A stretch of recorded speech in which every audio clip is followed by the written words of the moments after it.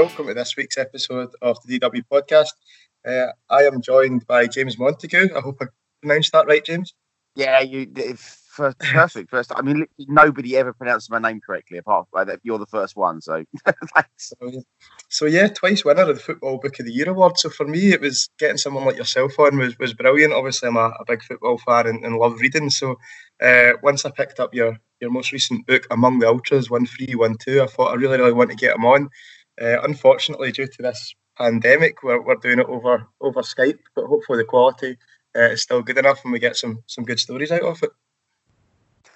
Yeah, it's. I mean, I'm sitting in my mum and dad's house in Lowestoft at the moment. I mean, we live in Belgrade, me and my family, so which was quite useful for researching 1-3-1-2. You know, the Balkans is such an important part of the Ultra story. But yeah, we're all kind of like separated. Our cat's still in Belgrade. Me and my daughter are in Essex. My partner's in Istanbul. So yeah, first week down, feeling all right. But you know, I can imagine it's getting quite boring after a while. So luckily, the PS4 has just been delivered. So you know, before Amazon shuts down. So at least we'll have that until the electricity runs out. It must be quite difficult though, being away from the family. And just before we come on air there, you were telling us that you're moving to Istanbul, and it must be such an uncertain time for you. I mean, I know it is for everyone, but if you've got these plans that all seem up in the air at the moment, James.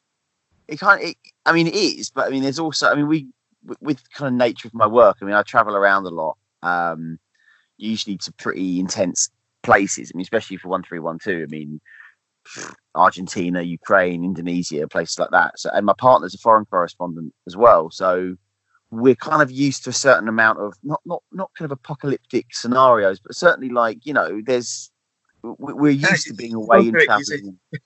Totally. So let's go back to the start, James. So I said at the start there that you're an award-winning journalist, and I believe that your first book was When Friday Comes. Is that correct? Yeah. Back in 2008. So yeah, give us a bit of background on yourself and why you get into writing and why football has probably been the main focus of that so far. Well, I wanted to be a journalist really from, you know, after when I finished university, I wanted to be a journalist, and I was really obsessed with reading George Orwell's Homage to Catalonia, and I think the mixture of that, having kind of a political education, so I was really interested in kind of political journalism or doing something in politics.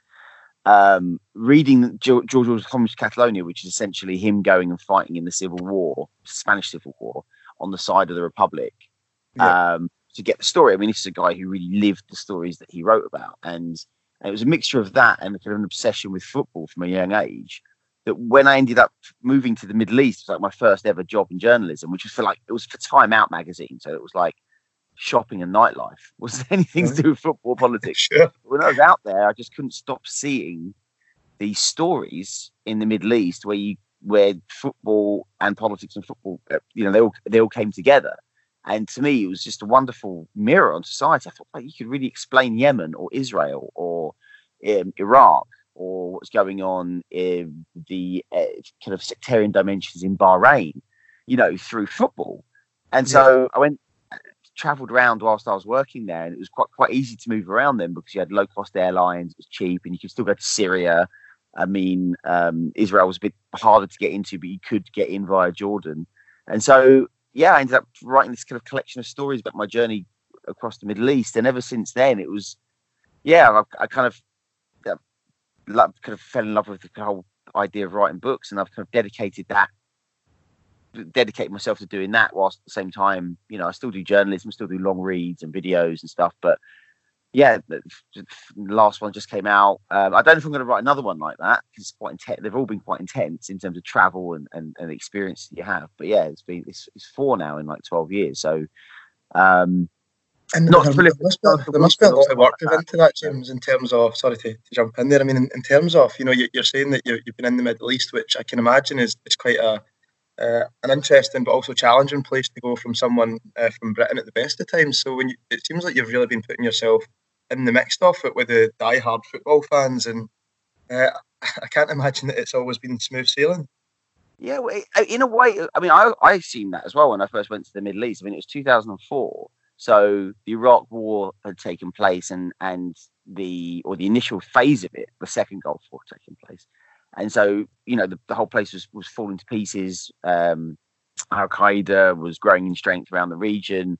You thought that actually, this is the worst time for an English journalist to turn up. I mean, you're going to be hated. But what I discovered was football was this magic door into Middle Eastern culture. I mean, Middle Eastern culture is just, it's almost a ridiculous term because it's such a diverse place.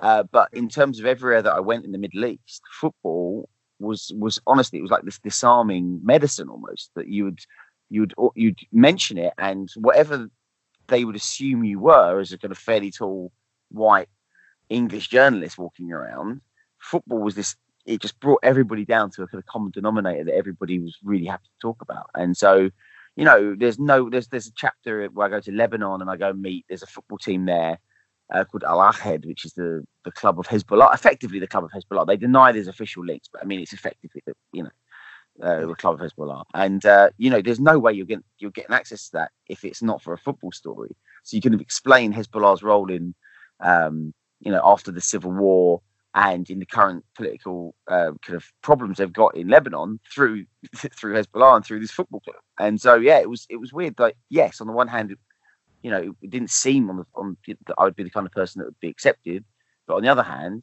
football, gave us something that we could all agree with. And so I found it was this really interesting way into explaining things.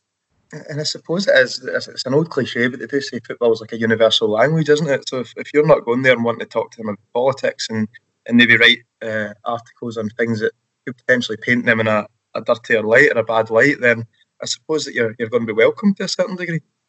I think that was the case. I mean, in fact, the genesis of 1312 kind of came from one of my trips to Israel, or genesis. I mean, the first time when I started thinking about kind of global ultra culture as something that I'd really want to document if I could get inside and get some access was when I went to Jerusalem to see La Familia play. And La Familia is like the ultras group of Beitar Jerusalem, and they're notorious for being extremely ultra nationalistic, very racist, very anti-Arab, anti-Muslim, protested whenever there was a possibility that an Arab might play for the football team. But I went and met these guys, and these aren't quite a tough bunch of guys, And as soon as they found out I was a West Ham fan, they started singing "West Ham Till I Die," which is the only English they knew from Green Street Hooligans. So so it's this. Yeah, it is weird that there is this kind of universal language, and I was very lucky to be able to talk to people in a way which a lot of my colleagues who are foreign correspondents in the Middle East, and like you said, cover things in a very conventional manner. Found it much harder, I think, and so in that respect, and so I think I've got a very, very close to a very kind of underreported, underdocumented way of kind of trying to speak to people. Then it was. I mean, I have the region and certain countries that are really close to my heart. So I spent a long time, part of my life there. So it's a region that's really fascinating. I mean, the World Cup's coming up as long as we survive this pandemic. I mean, the World Cup is coming up in 2022, and I'm actually quite excited about that, because although there's a lot of criticism of Qatar, and I've been very critical of Qatar, the Middle East's first World Cup is still something that I think will be quite a special thing. It's interesting you touch on that, James, because I suppose, in the Western media, the majority of the press is very negative about Qatar obviously hosting the World Cup. What's your take on that? Because I suppose I've only really read the horror stories that are, people are working in terrible conditions and they're falling off building sites and people are dying building these stadiums and nobody's going to be able to travel. But from someone that's lived in that side of the world and maybe looks at it in a different point of view, what's your take on that? Well, I mean, it's quite a complicated one. I mean, the first time I went to Qatar to report on what was going on there was in 2004. So I've gone probably to Qatar more than any single country. Spent a lot of time there. I mean, I've just been there for Bleacher Report before Christmas, going to the Club World Cup and kind of taking the temperature of the place during its first major kind of international tournament that it's hosting. And I mean, it was amazing. I mean, obviously, you absolutely flabbergasted they won the bid. But having lived in the Gulf, because I spent 3 years living in Dubai, and the Gulf was obsessed with building kind of a state, like building its reputation internationally by investing in and buying kind of prized sporting assets, tournaments, or hosting tournaments. And so they went for Qatar went for the Olympics. There was talk of Liverpool FC was almost bought by Sheikh Mohammed, the kind of ruler of Dubai. So this was something that they'd been trying. They kind of failed in many respects to do it. But then and when they won it, I was kind of, the world was shocked. I mean, I could see how they had been trying to do it, but the fact they did do it was still quite amazing. And what was interesting was immediately they had this huge spotlight on them, which brought out all the extremely negative aspects, which people like me and other people who've been covering the golf have been talking about for years, that no one really cared about until the World Cup came into town, which was kafala and the system that exists in the Middle East, especially in the Gulf states, which basically ties an employee to their employer and is just ripe for abuse. It's kind of a form of indentured slavery. So those issues, worker rights, deaths on building sites, working in extreme heat, all this kind of stuff was very, very, very real. The issue that I've had with Qatar, and I've been somebody who's held their bid feet to the fire in all my writing and all my books.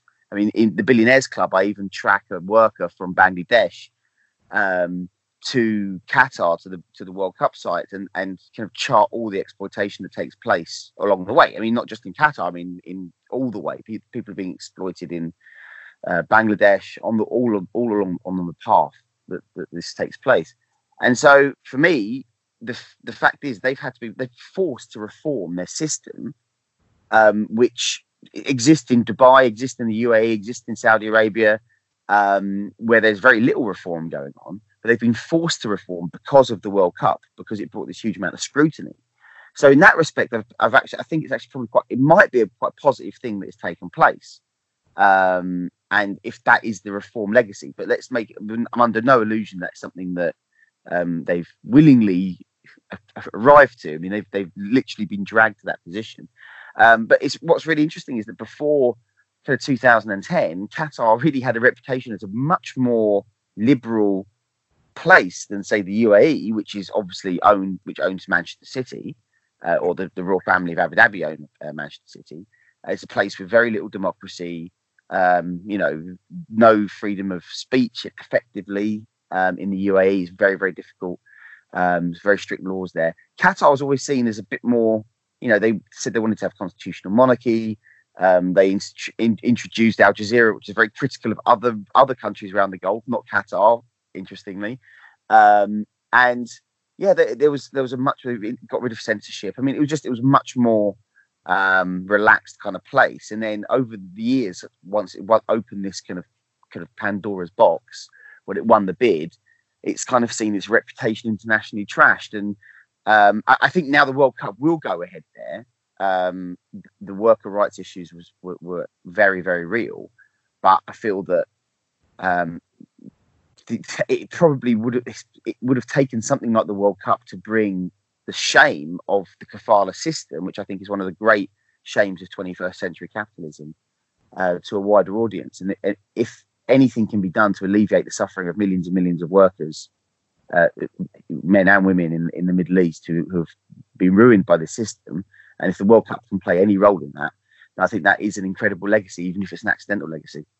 Yeah, it's very interesting that you touch on that, and that they've actually been forced at this point, because I wonder if, obviously, if the World Cup wasn't coming there, these things would never have progressed the way that they have. And the spotlight is now very much on Qatar, isn't it? To deliver a good event. And I suppose they will want the world to come to their country. It's the World Cup. They want to showcase what they're good at. And if they're going there and people are seeing breaches of human rights and they're seeing terrible working conditions for men and women, then they're not only not going to go back there, but they're going to go away and they're going to write about this and tell people. And I think there's probably parallels, not in such an extreme case, but parallels to Russia hosting the World Cup a couple of years ago as well, because the press around that was very negative. And I suppose there was a lot of things that we heard in the British media anyway, that they were doing to crack down on football hooliganism and to make Russia a more welcoming country. But it certainly seemed that they done okay. They actually came out of it looking reasonably okay. I mean, it was the Russia World Cup when I was there. It was it was great. I mean, I live in the Balkans. My family from Poland, so we're very comfortable in the Slavic speaking world, or Slavic language speaking world, I should say. And so, yeah, it was great. I mean, it was a great World Cup. I mean, we shouldn't look past the fact that both Qatar and Russia were deeply flawed places, understandable places, because if we knew anything about Sepp Blatter and how he had wanted to kind of spread football away from its power centres in Europe and kind of spread tournaments, and he loved this legacy idea of bringing peace to the Middle East or bringing football to Africa for the first time. He in terms of the World Cup when it came to South Africa. So the idea that Russia would get its first World Cup and Qatar would get its first World Cup, you can kind of see where he was going with that. But they're both deeply flawed. I mean, Russia almost certainly, almost every country was utilizing its kind of deep secret surveillance state to, make sure that they won that bid. Putin's favorite oligarchs were deployed to lobby and cajole and perhaps even invest in some projects that would help make that happen. Qatar played that exact same game. Russia's issue, I think it was deeply problematic having them host the tournament after what happened in Ukraine, and essentially invading the east of the country and annexing Crimea, something that hasn't happened so flagrantly since the end of the Second World War. And you have MH17. This is an honour to host the World Cup, and when you look at kind of the moral issues surrounding Russia, I think it was very problematic that it got held there. And I think it's the same with Qatar. I think you can make exactly the same case, but from an economic and human rights point of view. Both of them were very flawed. But what I would say, I mean, I was at the Club World Cup in December, and it was kind of a look at what Doha would look like. I mean, it'll be a very compact World Cup. I mean, there's a new metro system. It's very cheap, very good. Yeah, and gets you around all the stadiums. There won't be any kind of public boozing, which people attract to football, which is really, everybody's very up in arms about that, especially in the UK. But having lived in the Middle East, I mean, it's just not a cultural thing to drink. I mean, it's not that people aren't, don't want to have a good time. They do. I mean, I don't know, if I went to Egypt, for instance, everybody was smoking hash. They just found a different poison. They just don't have a culture of drinking booze, Yeah. Doesn't mean they can't have a good time. I mean, you should have seen the Tunisian ultras when they turned up with Esperance. It's amazing. I mean, they're having the best time of anyone. And they had this little park on the outskirts of the city, a long way away, where you could get a beer for like €5, which was pretty much as good as you're going to find in the Middle East, or certainly in the Gulf. So there will be. I'd say, seeing how it's going to be, it is going to be a very golf gleaming World Cup, very compact. I've got no doubt they'll pull it off. It'll be a great tournament. People will go, and people will be, it's kind of like going to a football tournament on the moon. You feel like it's totally alien to you. Yeah, a lot of people find it's very alien, but I find it very also. Parts of the Islamic culture very beautiful. When I lived in the Middle East, I lived next to a mosque, and it woke me up at 5 a.m. every morning. And I realised when I left, I kept waking up at 5 o'clock in the morning anyway, because I couldn't sleep unless I heard the call to prayer at 5 a.m.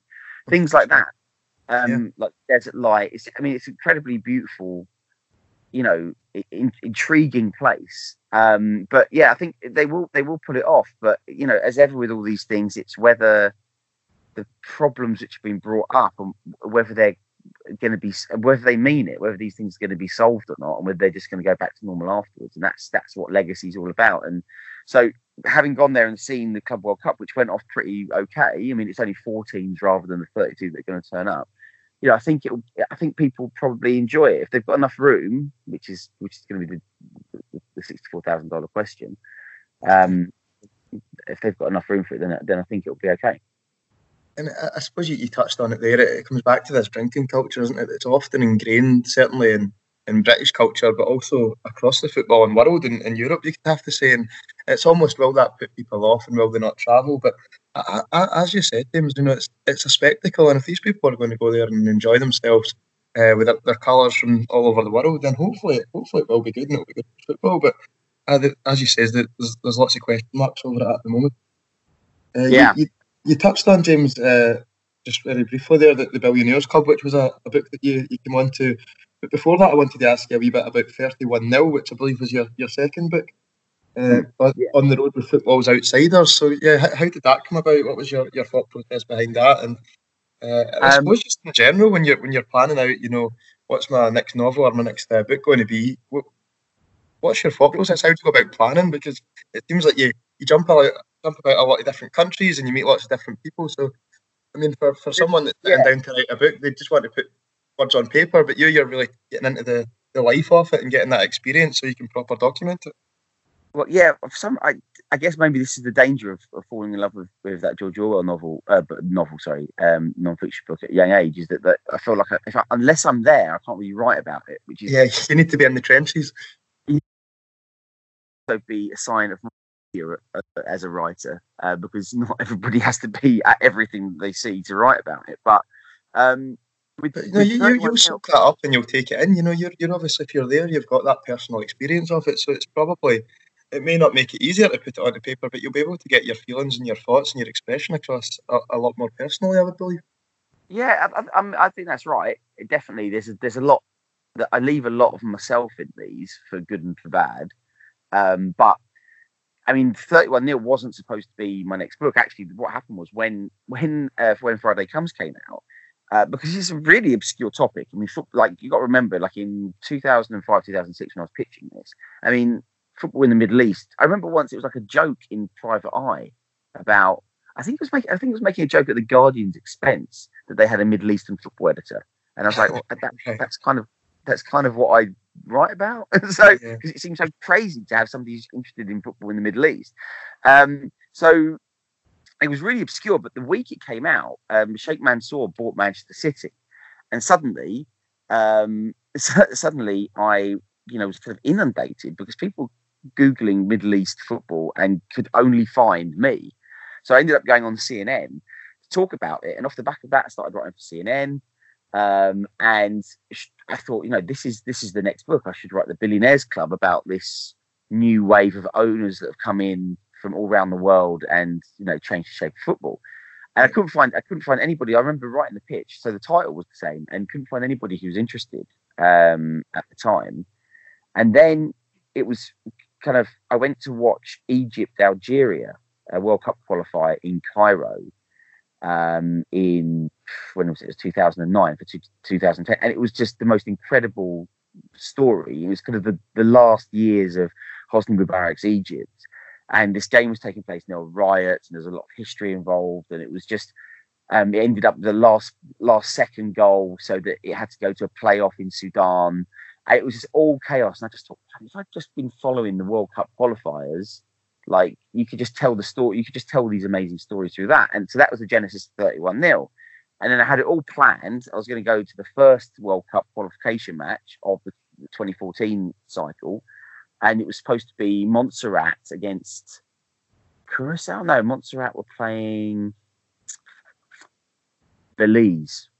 And I was supposed to go to that. That was supposed to be the first game. And then, sorry, I take it back. I was going to Palestine versus Afghanistan. And that was supposed to be the first game. And then they moved the Montserrat game forward. So that was then the first game of the World Cup. I was livid. And then it kind of took a life of its own, because you once you're on that treadmill of World Cup qualification games, and you kind of planned out a little bit what some of the main countries are, because you think, well, these might have interesting stories because of a political issue or something that's taking place there. For instance, Haiti was it was just recovering from the earthquake. So it was a shattered, awful, I mean, the most despairing place I think I've ever been to in my travels. It was really in a bad way. And then they had their first World Cup game, or first game at home since then. So, you go there and so, yeah, it just took a life of its own. It just took me all over the world. And that I'm very, very, very fond of that. But I could probably get asked more about that book than any other book, I think. Sure. And I suppose the response to these books has been fantastic. As I mentioned earlier, you're obviously twice winning a Football Book of the Year award. And when you're setting out, is that something that you achieve? You think, I really want to get prestigious awards for this? Is it just, I want to go and enjoy this experience, hopefully get the book published and tell a story?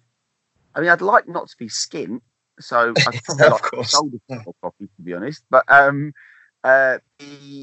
not really. I mean, to be honest, I haven't worked in an office for like 10 years.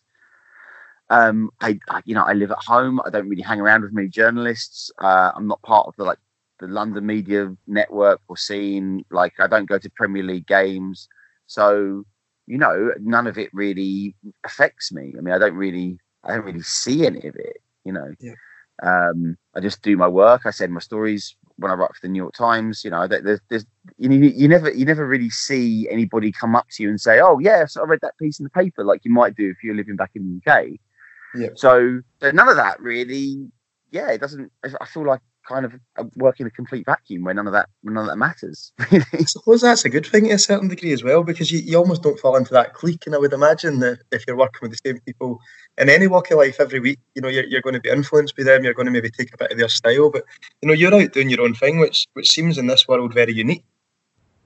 It's yeah. I mean, I'm lucky. I'm lucky that I get to live in Belgrade and and make it work with my family and stuff. I mean, like I said earlier, my partner's a foreign correspondent, so I'm not even the best journalist in my house, really. So it's she is, and she's absolute force of nature, and so she's the person who we have to work around, as well. So it's not just me kind of gallivanting around anymore, which is probably a good thing because I was 40 last year, and I'm not sure I could keep getting away with it. But I mean, it's I think it would be very different if I was living kind of it right in the middle of it all going off. So yeah, I quite like being a bit separate from it. And how's the dynamic in the house, James? Do you argue about who's the best writer or who's the best journalist? Well, we don't. Well, she writes mainly in Dutch, so thankfully we can't argue about that. But when she writes in English, she's a better writer than me. So that's just the way the Dutch are. So no, I mean we do. We have to plan our stories, which is difficult for her because she'll get a breaking news story and that'll be it. And so we've had a couple of times. What about my story? But mostly it's actually worked out all right. I mean, this book was a lot of travel, like 1312, and it was lots of intense experiences as well. So, at home it was really, and I had to spend a month away to write it. Like I could have squirreled away in this kind of little hut in the east of Serbia to write it. And so obviously we have a daughter, and so we had to make plans for that. And but we got through it, and now she's taking this new job as Turkey correspondent, and so I'm going to take a bit more of a backseat role. Well, I mean, you can't get more backseat than being isolated in England with your daughter while she's started her job there. So we've kind of made it work, and it's quite. When you read those books, I mean, all of them. I mean, I would say each one of them, in a way, kind of.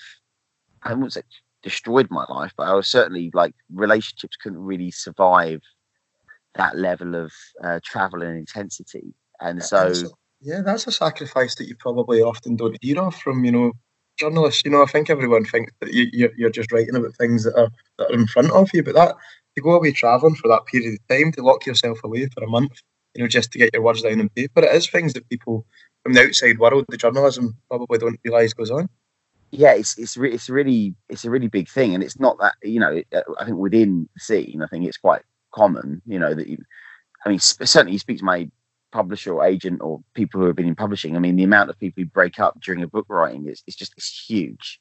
It's huge because it's a massive pressure, and you have to, if you've got a family, you have to rely on the other person, and they've got needs, they've got wants, they've got jobs.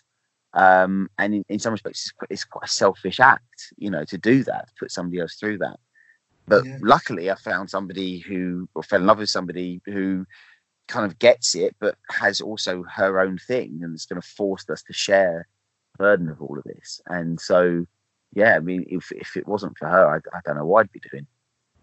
On that note, just before moving on to talk about the current book, I mean, just in terms of, I speak to a lot of musicians on this podcast, and they often talk about how money's fell out of the music industry because lots of their work or their art, as they would put it, is going online for free. And is that a bit of a challenge of a journalist as well? Because you mentioned earlier, I really enjoy doing this, and I don't really mind about the accolades that I get if I win any awards, but obviously you don't want to be skint. And I suppose with the new mediums in terms of audiobooks, and also everyone's got Kindles, and it's not as much people are picking up a hardback book and buying it from the shops. Is that more of a challenge in your walk of life?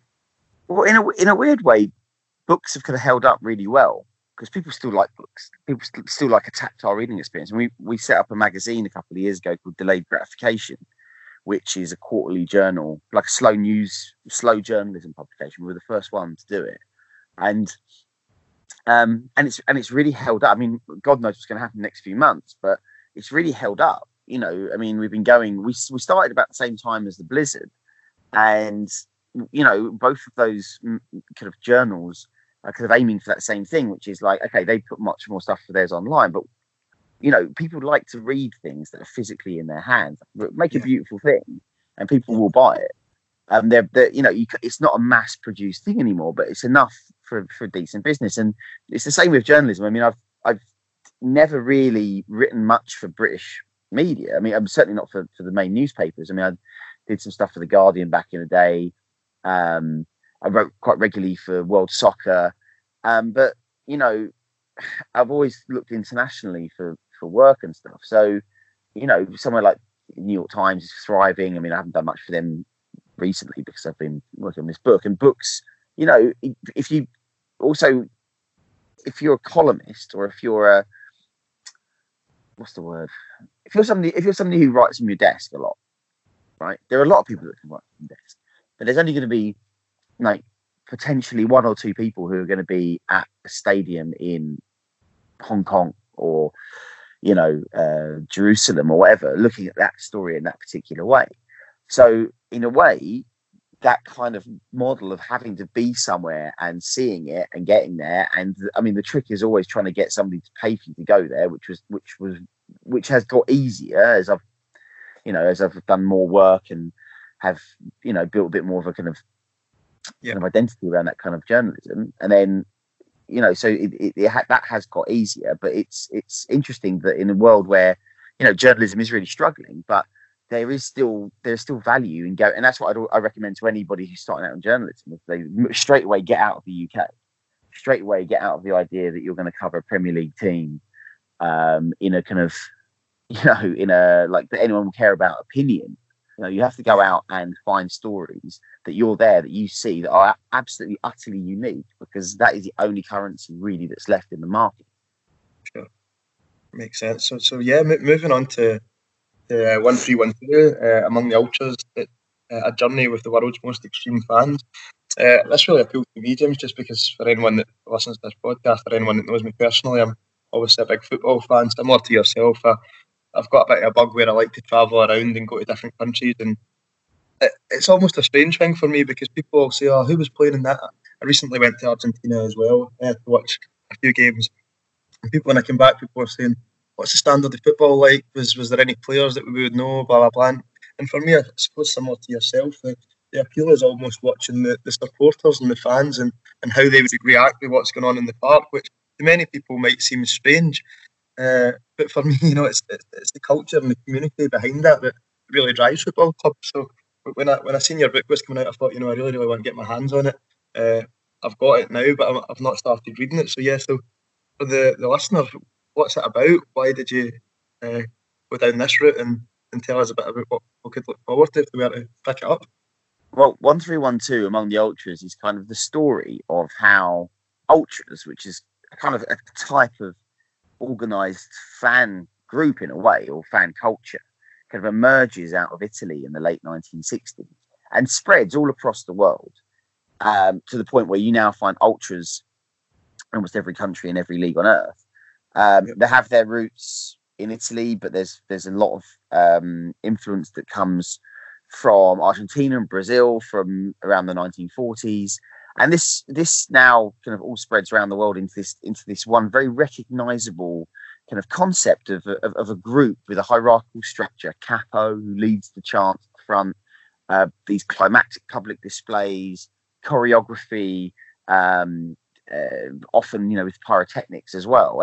And people often connect them to hooligans of the English hooligan movement of the 1960s and 70s onwards. But actually, they're much more nuanced than that, and much more political, and much more anti-authority, and was one of the reasons why I called it 1312, because everywhere that I went around the world, I would always see 1312 stenciled onto the football stadiums, or graffitied onto the football stadiums, and it means it's a number code for the alphabet, ACAB, which means, I'm sure your listeners will know, all cops are bastards. And that to me really encapsulated what something about ultras, which is, although they might be very different all around the world, they all absolutely hate authority and hate the police, and that's kind of a universal outsider status that they cherish.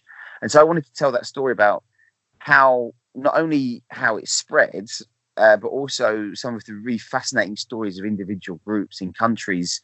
So, and there's Eastern Europe has really adapted after the fall of communism, this fan culture, and in many cases it has a very right-wing, ultra-nationalistic vibe.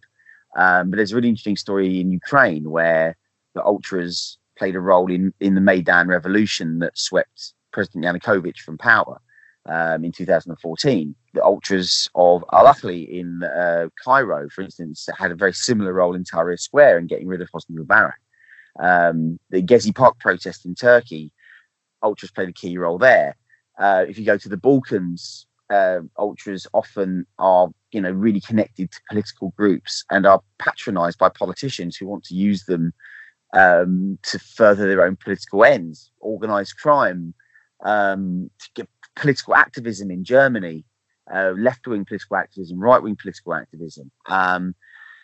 North Africa, where, this probably the best ultra scene in the world right now in terms of pyro, in terms of kind of choreographies, in terms of numbers, but the songs that get, that Raja Casablanca's ultras groups kind of write and sing, then go on, they then become kind of soundtrack to uprisings and protests in the main town city squares.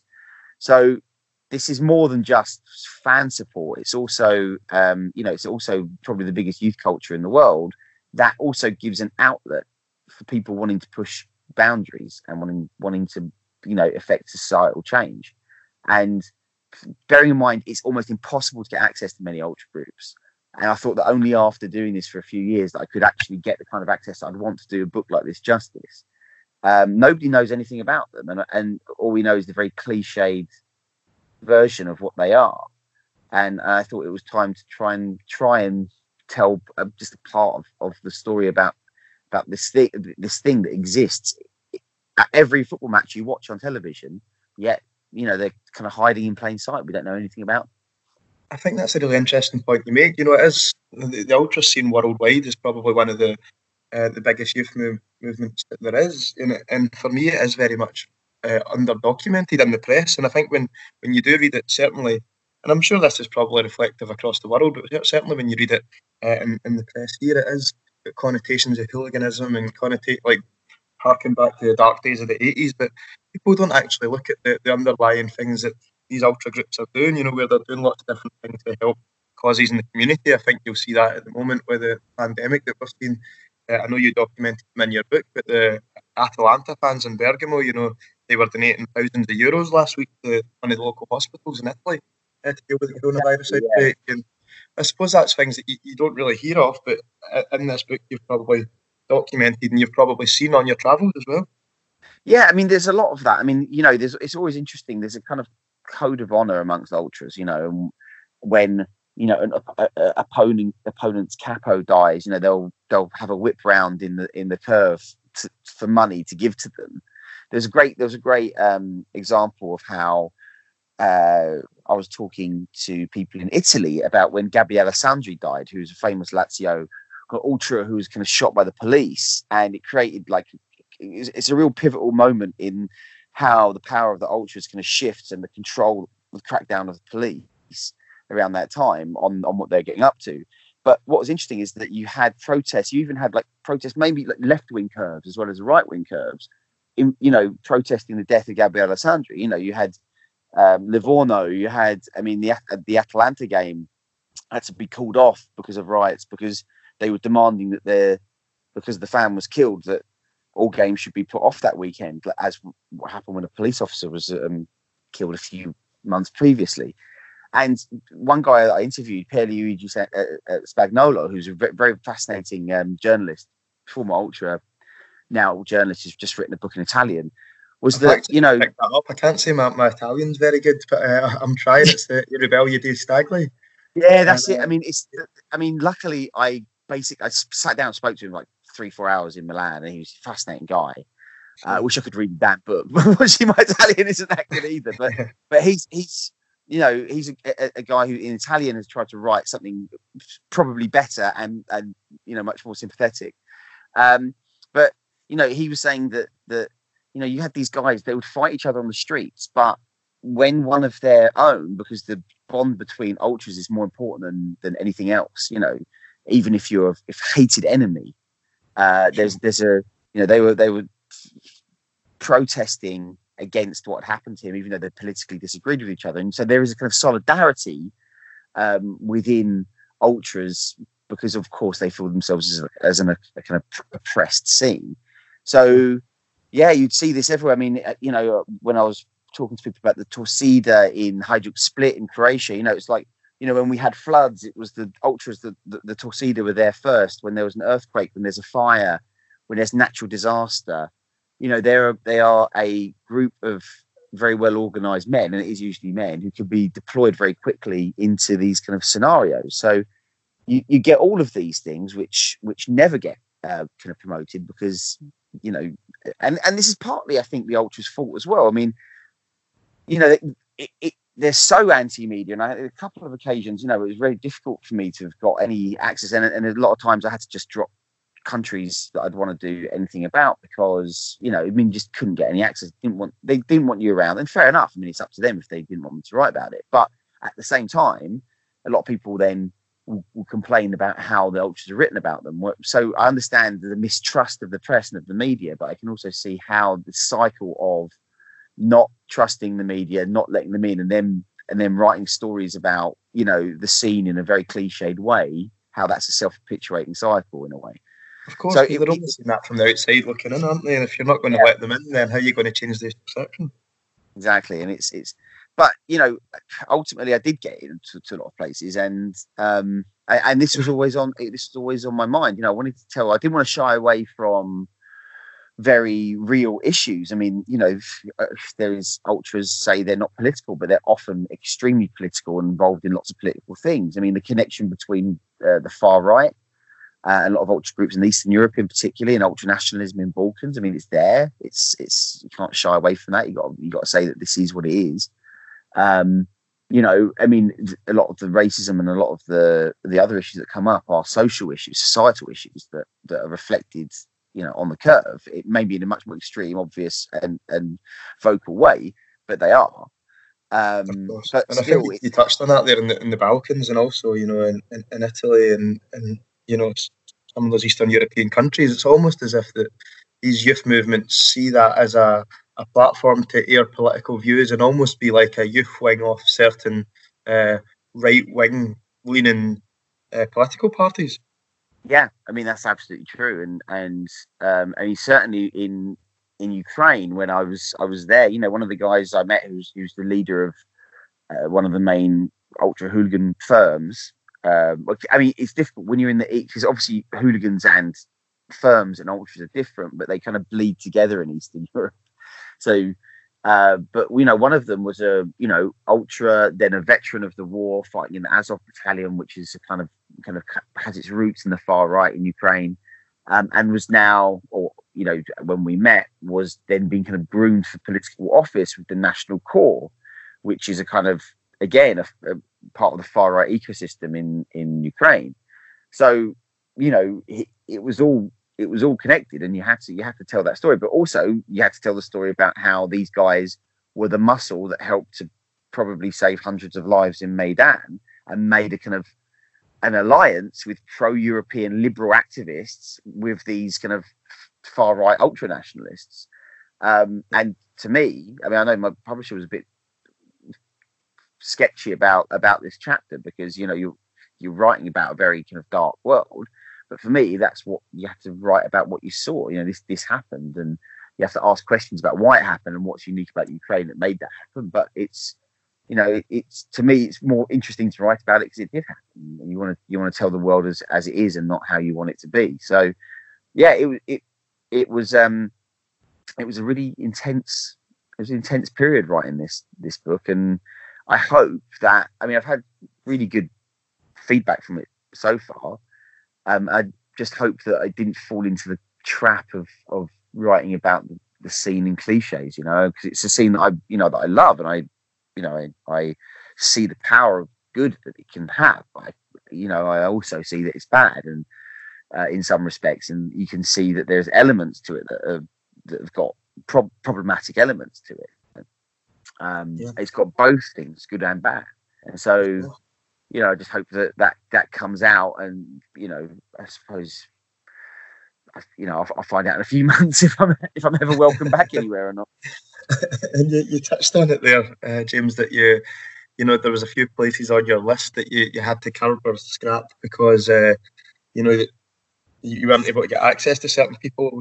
Just looking at the content just now, you obviously went to South America, went to lots of different places across Europe, Serbia, Greece, Sweden, Germany, Ukraine. How did you go about getting access to these people to find out a bit more about them and essentially write about them? Was there times when you were out there that you thought, oh dear, I'm maybe in a sticky situation here, or were most people? Yeah, I mean, absolutely. I mean, there's one in particular. I mean, my way of doing it was that, I mean, it was already 400 pages when I finished it, but my way of thinking was the access, like, I will only write about the people who let me get in, because otherwise it'd just be loads of chapters of me not getting to speak to people, so it'd be a boring book.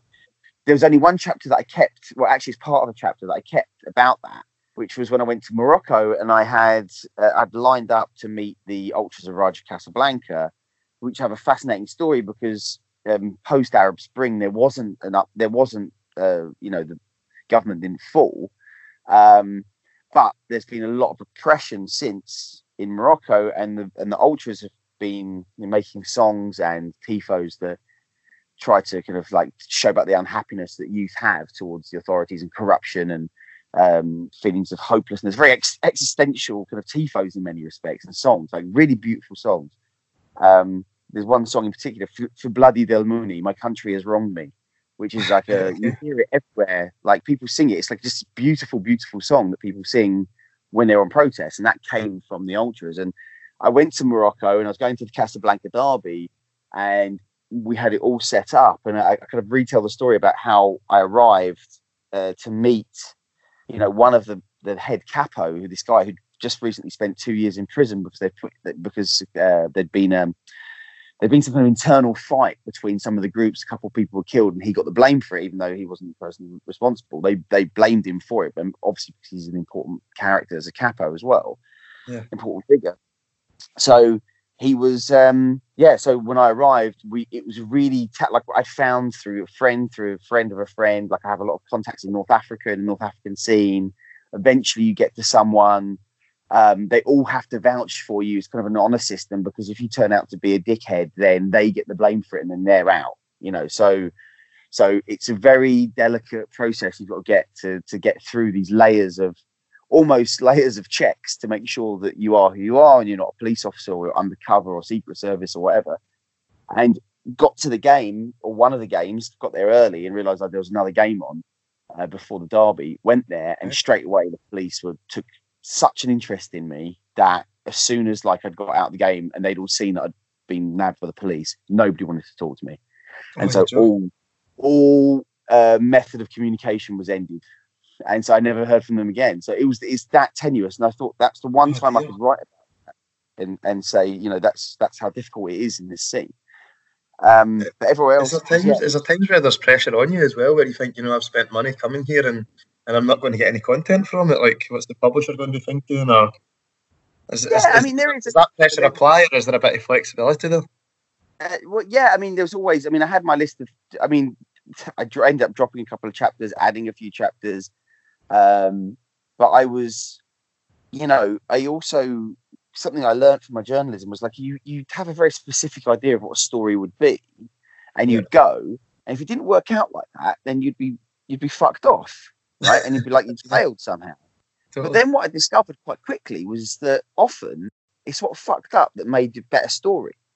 And by this thing happening, you know, I quite like that chapter about, or the section about North Africa, because, yeah, of course, I'd love to have been with the Raja Casablanca guys in the stadium and seen it, and of course, but also it gave a different kind of type of chapter in the book, or passage in the book, that really highlighted how difficult it is, and that it wasn't just a procession of me going and being introduced to these kind of really infamous people.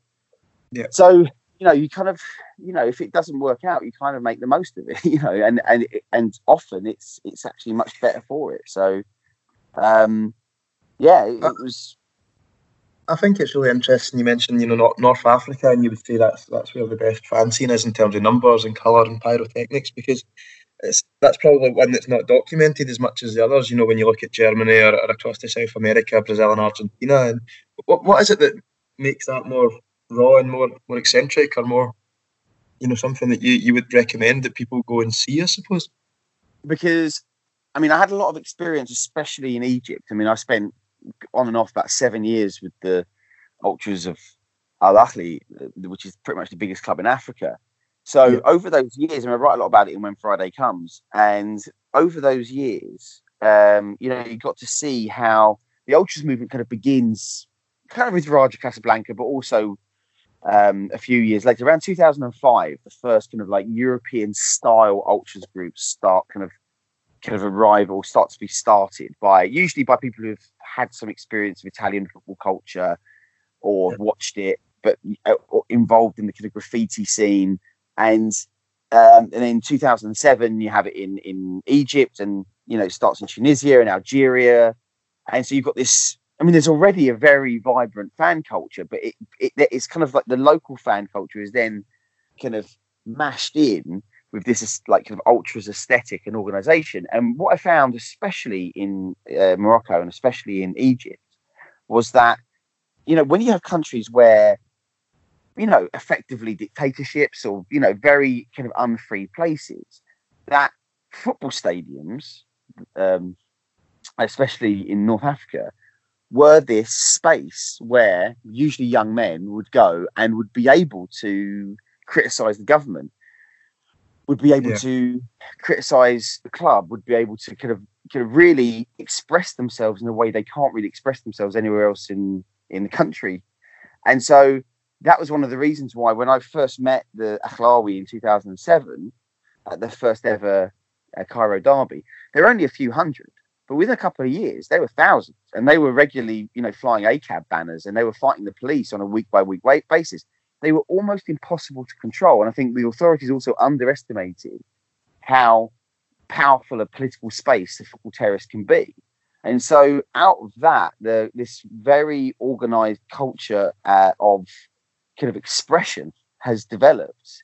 And so now, and because it's much harder to control, and it's obviously a far less sanitized experience in general going to those games than, say, in Europe, you know, it's created this kind of perfect storm of organization. I mean, you know, sometimes it can get a bit dangerous as well. I mean, it's not without its problems, but it's, you know, it's you know, this perfect storm of, you know, thousands and thousands of organized young men being involved in expressing themselves in a very kind of ultra style.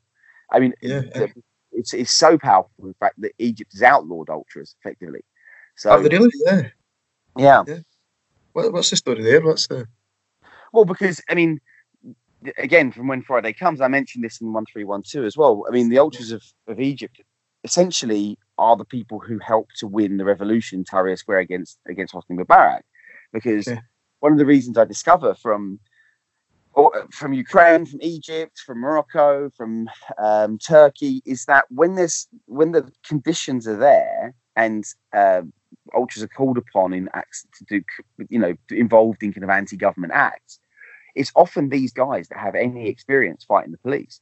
No one else does, but because they're week in, week out, they're getting baton charged or tear gas. They kind of know how to deal with the police, or at least not intimidated by facing them. Whereas, like, activists or religious figures are.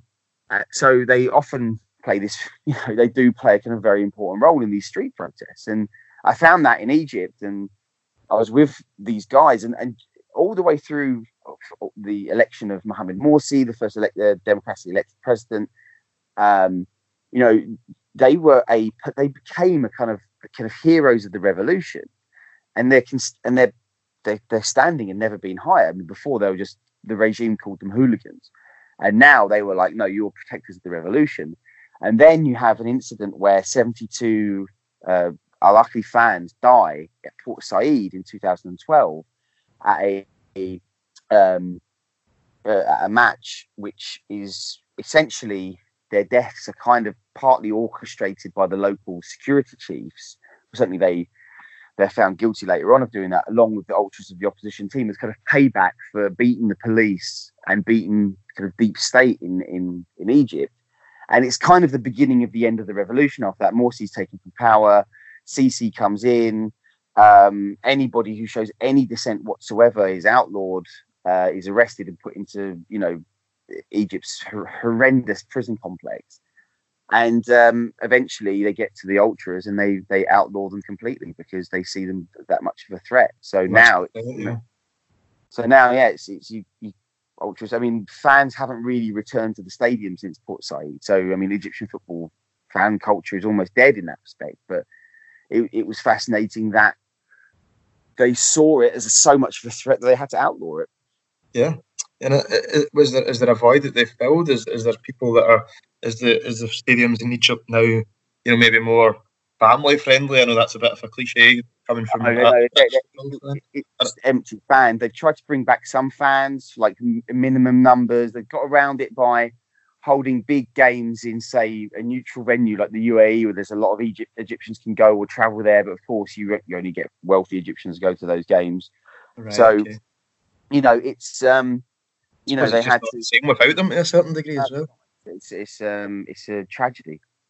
On the contrary, you can maybe tell me that I'm wrong here, James, but you've obviously went to these places where the conditions are very extreme, and they obviously wear their heart on their sleeve. They're involved massively in politics across the country, and then towards the end of your book, you go to the United States, and from the outside looking in, it looks very, very plastic. It seems like these guys are singing the national anthem, and it just seems a bit forced. But I could be totally wrong in that because you've seen it firsthand.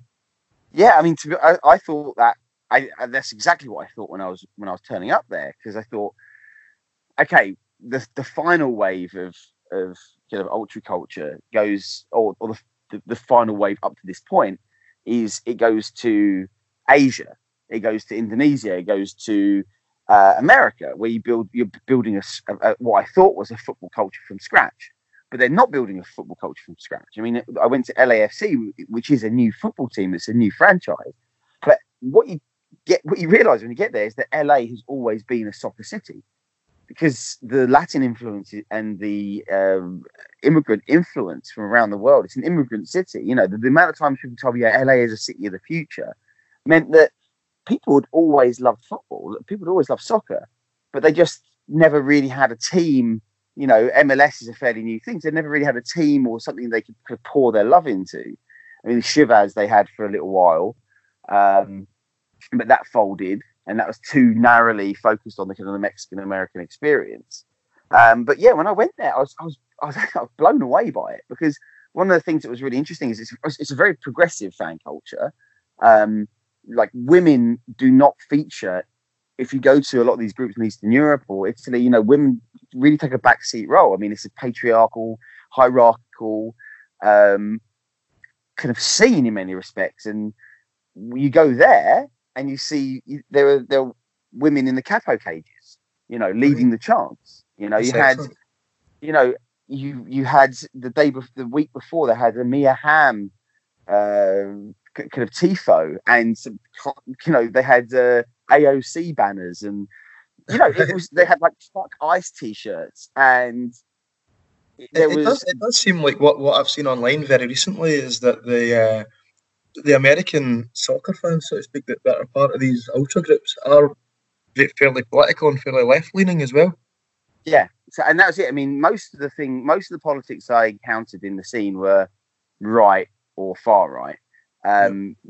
Apart from in Germany, apart from in Sweden, and especially in the US, where there is a strong progressive strain. I think that's partly because of the demographics of the people who watch, MLS and get involved in it.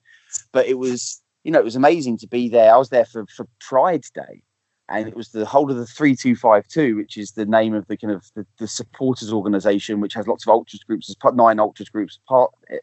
There's even one group called the 420 Originals, which is kind of a weed-based ultras group. Right, yeah. Fantastic. And whereabouts are they? Are they in LA? Yeah, this is all LA. So they've got a new stadium, Bank of California Stadium, and it's right in the center of downtown LA. So great, it's a great little stadium, and the 3252 were then all involved in this Pride tifo. So you had there was a gay supporters organization was there. Everybody had these rainbow armbands, which even Carlos Vela, the captain, wore, and they had a tifo, LGBT tifo, which was of I want to say Barry Bravas, but he's the guy who killed Jill Dando. But Freddie Mercury. That's it. Freddie Mercury tifo. You're joking. With rainbow smoke, and you're just thinking, I mean, if you did that in Kiev, you'd be ripped to pieces, And it was, and I've got to say, it was a really enjoyable day out. It was kind of. It seems very refreshing, but I often wonder, how does that compare to the ultra scene globally as well? Because I think certainly in Europe and South America, often these clubs will meet, but I suppose it's quite a comfortable situation for American ultras with a progressive left-wing way of thinking, is that they would probably never come across people from Kiev. Certainly not. Well, maybe not. Yeah, I guess maybe some Barras Bravas maybe in the kind of CONCACAF Champions League, but yeah. I mean, I don't want to give away, not give away the conclusion. It's quite obvious. I mean, look at what's happened to kind of the big fan cultures of, like the Torcida in Brazil, the Barras Bravas in Argentina, hooligans in England, and the ultras in Italy. Which now the modern ultras is kind of a mixture of all 4 of those, really, in many respects, because they're all highly influential. But police control has almost, you've got these Defidi banning orders in Italy. You've got how away fans are treated, and the gentrification of football in England. You've got the kind of extreme policing of the stadiums in Brazil and in Argentina. You've got new technology like facial recognition technology, CCTV, high resolution CCTV. It's killing the scene. It's killing the scene as we know it. So. A lot of the old school people I spoke to were like, you can't really do it like we did because it just ruins your life. You can't do it. You can't really be an outlaw. You can't have anonymity, no face, no name. You can't have that anymore in this day and age. And so I looked at places like America and Germany and Sweden and North Africa to a certain extent, and Indonesia as actually, if you wanted to find where the future of ultra culture might be, then those are the places to look rather than Italy or anywhere else. So, as you say, these people have faced years of oppression, and at some point it eventually must grind you down.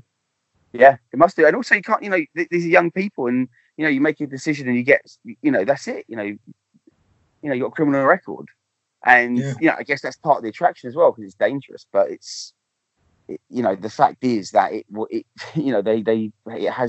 there has been a successful crackdown on it, which has robbed Italian ultras, especially, of their lifeblood.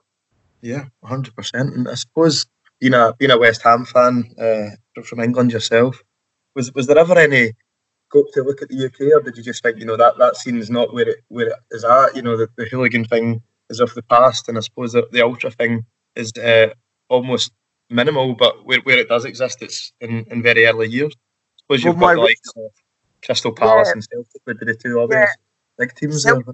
Celtic was going to be so.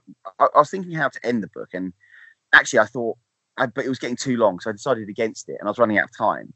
But one idea was it looked like at one point West Ham were playing Lazio, and I meet Diabolic, the head of the Ilha do Chibli, because the Ilha do Chibli, which is now he's obviously been assassinated 3 months after we speak. Did you meet with him, James? Yeah. I met with him in Rome. How did you find that? Because anything that without going off topic here or not off topic, but off what we were talking about in a tangent, is anything that I've read, obviously was very much associated with right-wing fascist ideals, and it seemed like there was lots of criminal links there. But his death, obviously, had a lot of suspicious circumstances. And to be fair, the Lazio, the Curva there, they obviously treated him as a hero, and you've seen the tifos and the tributes to him since. But it almost seems from the outside looking in, there was a lot more than meets the eye.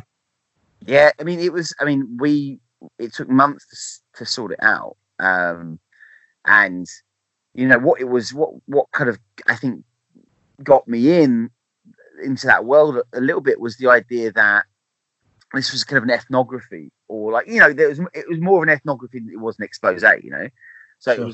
I wanted to kind of actually tell the story of like how you came to be, like what was the story behind why you started the group and how you took over the group effectively. Yeah. And so it took a while, and we had to go through several layers of security. And he made us wait for 8 hours. He was seeing his lawyer because he'd just come out of prison for 2 years for drug trafficking. So he obviously had many, many fingers in many different pies. Yeah. So it was as soon as he gets out the car, everybody gives a straight arm Roman salute. We sit down, and it's next to a portrait of Mussolini. There's lots of Nazi era flags, or kind of, I should say, Second World War fascist era flags, and it lots of seems like another world, doesn't it? And how are these people living in that? But it's like they're engulfed to a certain degree. In a way, Italy's a very, very complex place, and the remnants of fascism. I mean, the Mussolini kind of ideal of fascism. This still has a really strong resonance to a lot of people. So when we see fascist iconography, or Celtic crosses, in the way they're kind of now used in the modern way, like as a symbol of white power. Yeah. When you see those, they're not so shocking in Rome. You see it everywhere, because it's still a accepted political position to take. Whereas in Britain, you are absolutely an extremist and outsider if you're involved in that. But so it's a weird thing that to us, yes, it does sound very extreme, but it does seem extreme to many Italians as well. But actually, given the context of the far right in Italy, he was another part of that, just another character that was part of that. But when we sat down, I remember he sat down and he was, I bet you want to hear all about the violence, and I did want to hear about the violence, but I also was like, well, actually, let's start something else. And I think that's one of the reasons why we ended up speaking for 2 hours. He's very honest about his racism, his anti-Semitism, his homophobia. He was a fascist. He was proud to be called a fascist. And it was, you can't, I don't think you could do a book like this without getting to speak to him or telling his stories, So it was, that couldn't have been long before before he got shot in Rome. It couldn't have been. It was about 3 months, and as it turned out, I met Il Boccia as well, the guy who's the polar opposite of him, as head of the Atalanta. Atalanta, yeah. Yeah, and so as it turned out, interviewing both of them, they both meet at both teams meet at the Italian Cup final, which both the men are banned from going. And we did get the offer to go and watch it with Diabolic at the Lazio kind of team hat. But I thought I wanted a bit. I covered so much of Italian football, and I've not seen an Italian game because everybody's banned. So, so I did go to the game in the end, which is a shame because then, like I said, 3 months later he was shot dead. So, so it was, it just kind of brought home to you what intense world it can be. If you just step out and step on the wrong side of it. It also shows you the polar opposites as well. You've got this guy who's been done with drug trafficking, and he's often, he's labelled far right. He's proud to be a fascist, as he says. But you've also got, your Atalanta capo at the other end, who seems to be a hero in the village of Bergamo or the town of Bergamo, where he's very much involved himself in community projects, and he's very much far left leaning, I would say. I mean, I couldn't really pin him down as left leaning, but he certainly, it was a breath of fresh air meeting him. He was just like he is the platonic ideal of what a capo should be, and of what ultras should be and what it can be to a city. Which is this, these aren't wallflowers. These guys are tough cookies, and all the older ultras I spoke to would say, Bergamo was the toughest trip because you just turn up and there's all these Vikings wanting to kill you. From the Vikings in the north of the country, they've all got blonde hair and they're 6 foot tall. Yeah. They have built this extremely strong and extremely versatile kind of support network for the homeless, for drug addicts, for people, for the down and outs, for the downtrodden in Bergamo. And I thought it was just a wonderful story. And the sad thing was that he's been banned from the stadiums now for 26 years because he's seen as, because he's still, he's a bit of a naughty lad, he still goes and he still wants to steal a flag, or it's a scene that also has learned how to protect itself. So of course it's not without its odd, I was going to say tear up, but I don't want to sound like Danny Dyer. But has its own. No, I understand. Totally understand. But with meeting him, it was tragic because he can't go to the football match, and it obviously was killing him that he couldn't go. But then when I saw this story about the Bergamo ultras had donated 75,000 euros of what they would have spent going to the away game, I think against Valencia. Yeah. Like that's what I saw, and it's tragic to see what's happening there with coronavirus, because that's right in the epicenter, and it was just a place I really fell in love with when I was there. Yeah, that's a beautiful city, absolutely beautiful. But we went off on a bit of a tangent there. We were almost talking about, you mentioned that Lazio were going to play West Ham, and you were thinking about covering. So to speak. Yeah. So it was so I wanted the end of the book to be in England, because essentially, like, our indigenous fan culture that the world still thinks exists is kind of gentrified out of existence, and we've never had ultras. And if people try to bring in ultras now, because we're now consumers and not part of a community asset, they're just shut down. You wouldn't ever have this. Like, if you opened a flare in a British stadium, you'd probably get 5 years in jail or something crazy like that.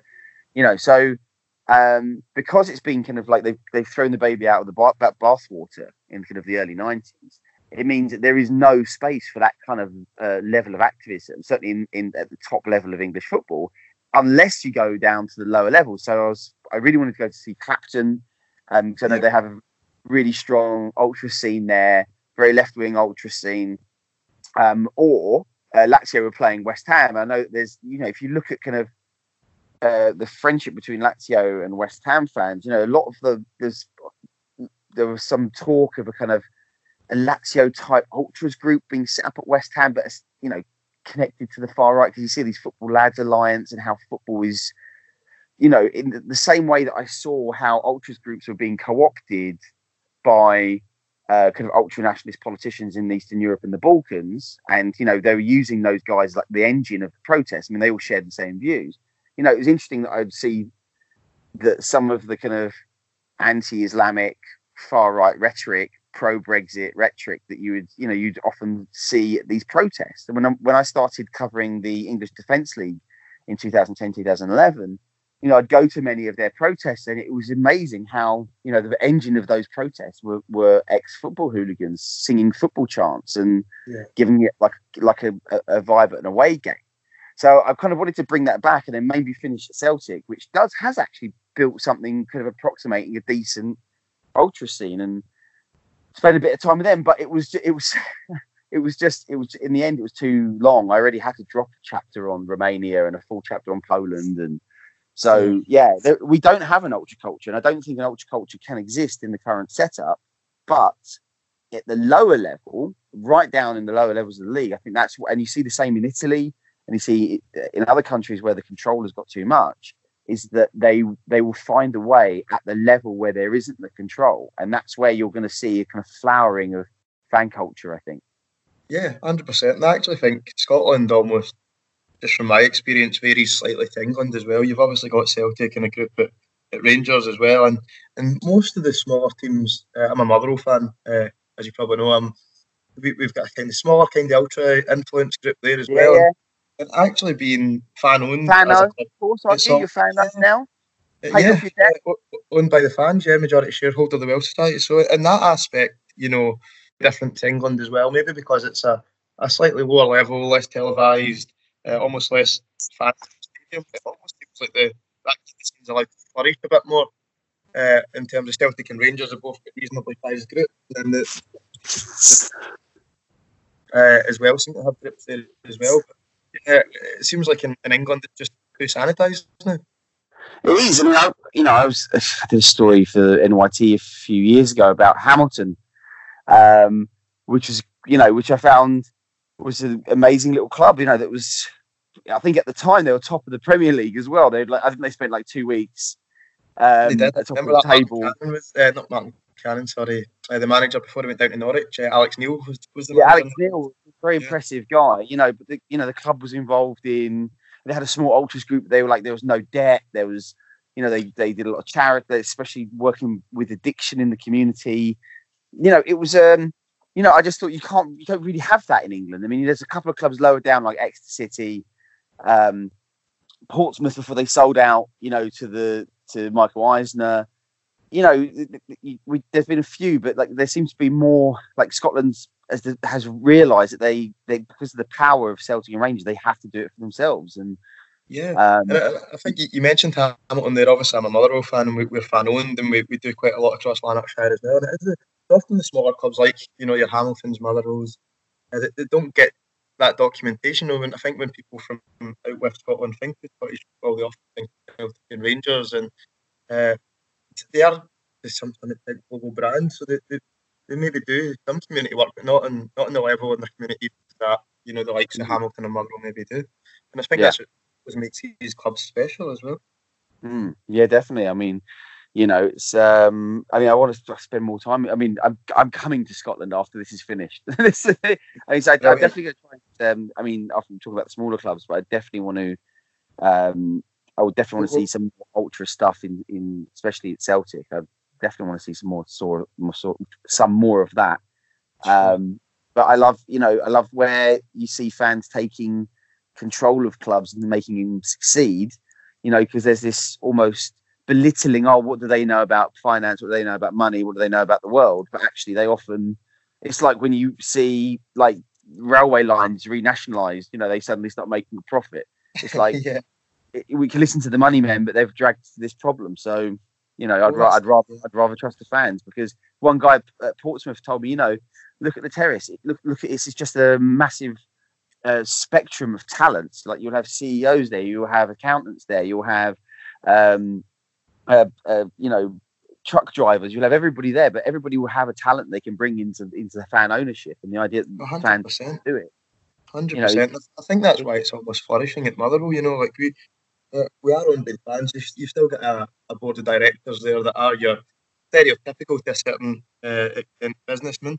But when you look at we've got thousands of members now, and everyone's got their own talent, and the options there for everyone to contribute, not just financially, but also in their own way. It's a community-owned club, and you want to use that community asset to better it. So, it might be a contrast for you, James, writing about fan ownership rather than writing about the Billionaires Club. But it could be a project that I'm landing on your desk. Well, I'd love to. I mean, that's the last chapter of the Billionaires Club, was going to Portsmouth. Yeah. And so it was always like the plan was always to kind of bring that up as the look what they've done for football, but look what these guys can achieve if they put their mind to it. But then they got bought by Michael Eisner, so it then has a very negative, kind of, not negative, but it's like, oh, they did great. Oh, but they sold out like as soon as they had to sniff the Premier League again. Yeah. So it is, that's the other thing got to work out as well, is that, I mean, there is probably a certain level that that fan ownership can take you in terms of success. But I think 100%. why it's probably thriving in Scotland is that there's already a level that you can't get past. You can't get past the top two. So once there's a psychological acceptance of that, then it makes it much easier to think, well, we're going to have a club for ourselves, and if we have any success, it's extra. But this is a community asset which we're going to protect and make it ours. 100%, and you're securing that longevity. The football club, for me, it's almost that, we can dream about winning the league, knowing that it probably might never happen. You might get the Scottish Cup or the League Cup now and again, but first and foremost, I think for many fans in Scotland, the most important thing is knowing that in 10, 15, 20 years' time, even 100 years' time, that your kids and your grandkids and the future generations are going to have the same joy watching that local team that you did. Yeah, no, with you. So, James, right, thanks so much for your time. It's been brilliant talking to you, and I know that you're a busy man. It's almost quite a tough time for you now, being away from the family as well. So, just to round off, thanks so much for your time. And where can people get the book? Amazon. You can find it on Amazon. The audio book was out this week as well. So, which I read, which is the first time I've done that. Brilliant. How was that? Was that all right? It was exhausting. 4 days in the studio where you're made to feel like the most stupid person on the planet because you're having to read back your words, and then you notice a few typos in it, and then you've got there's about 25 different languages in it, and then so you're trying to mangle French, and then next it's Brazilian Portuguese, so it was at times I felt a little bit like Del Trotter trying to speak French, ennui. So it was, so it was good. It was exhausting, but so you can get it on Amazon and all good bookshops, and you can find me on Twitter at James Piotr, James Piotr. Brilliant, James. Thank you so much for your time. If you've not picked up a copy of 1312 Among the Ultras, get it for one of those places that James mentioned. And thanks very much for listening. Cheers.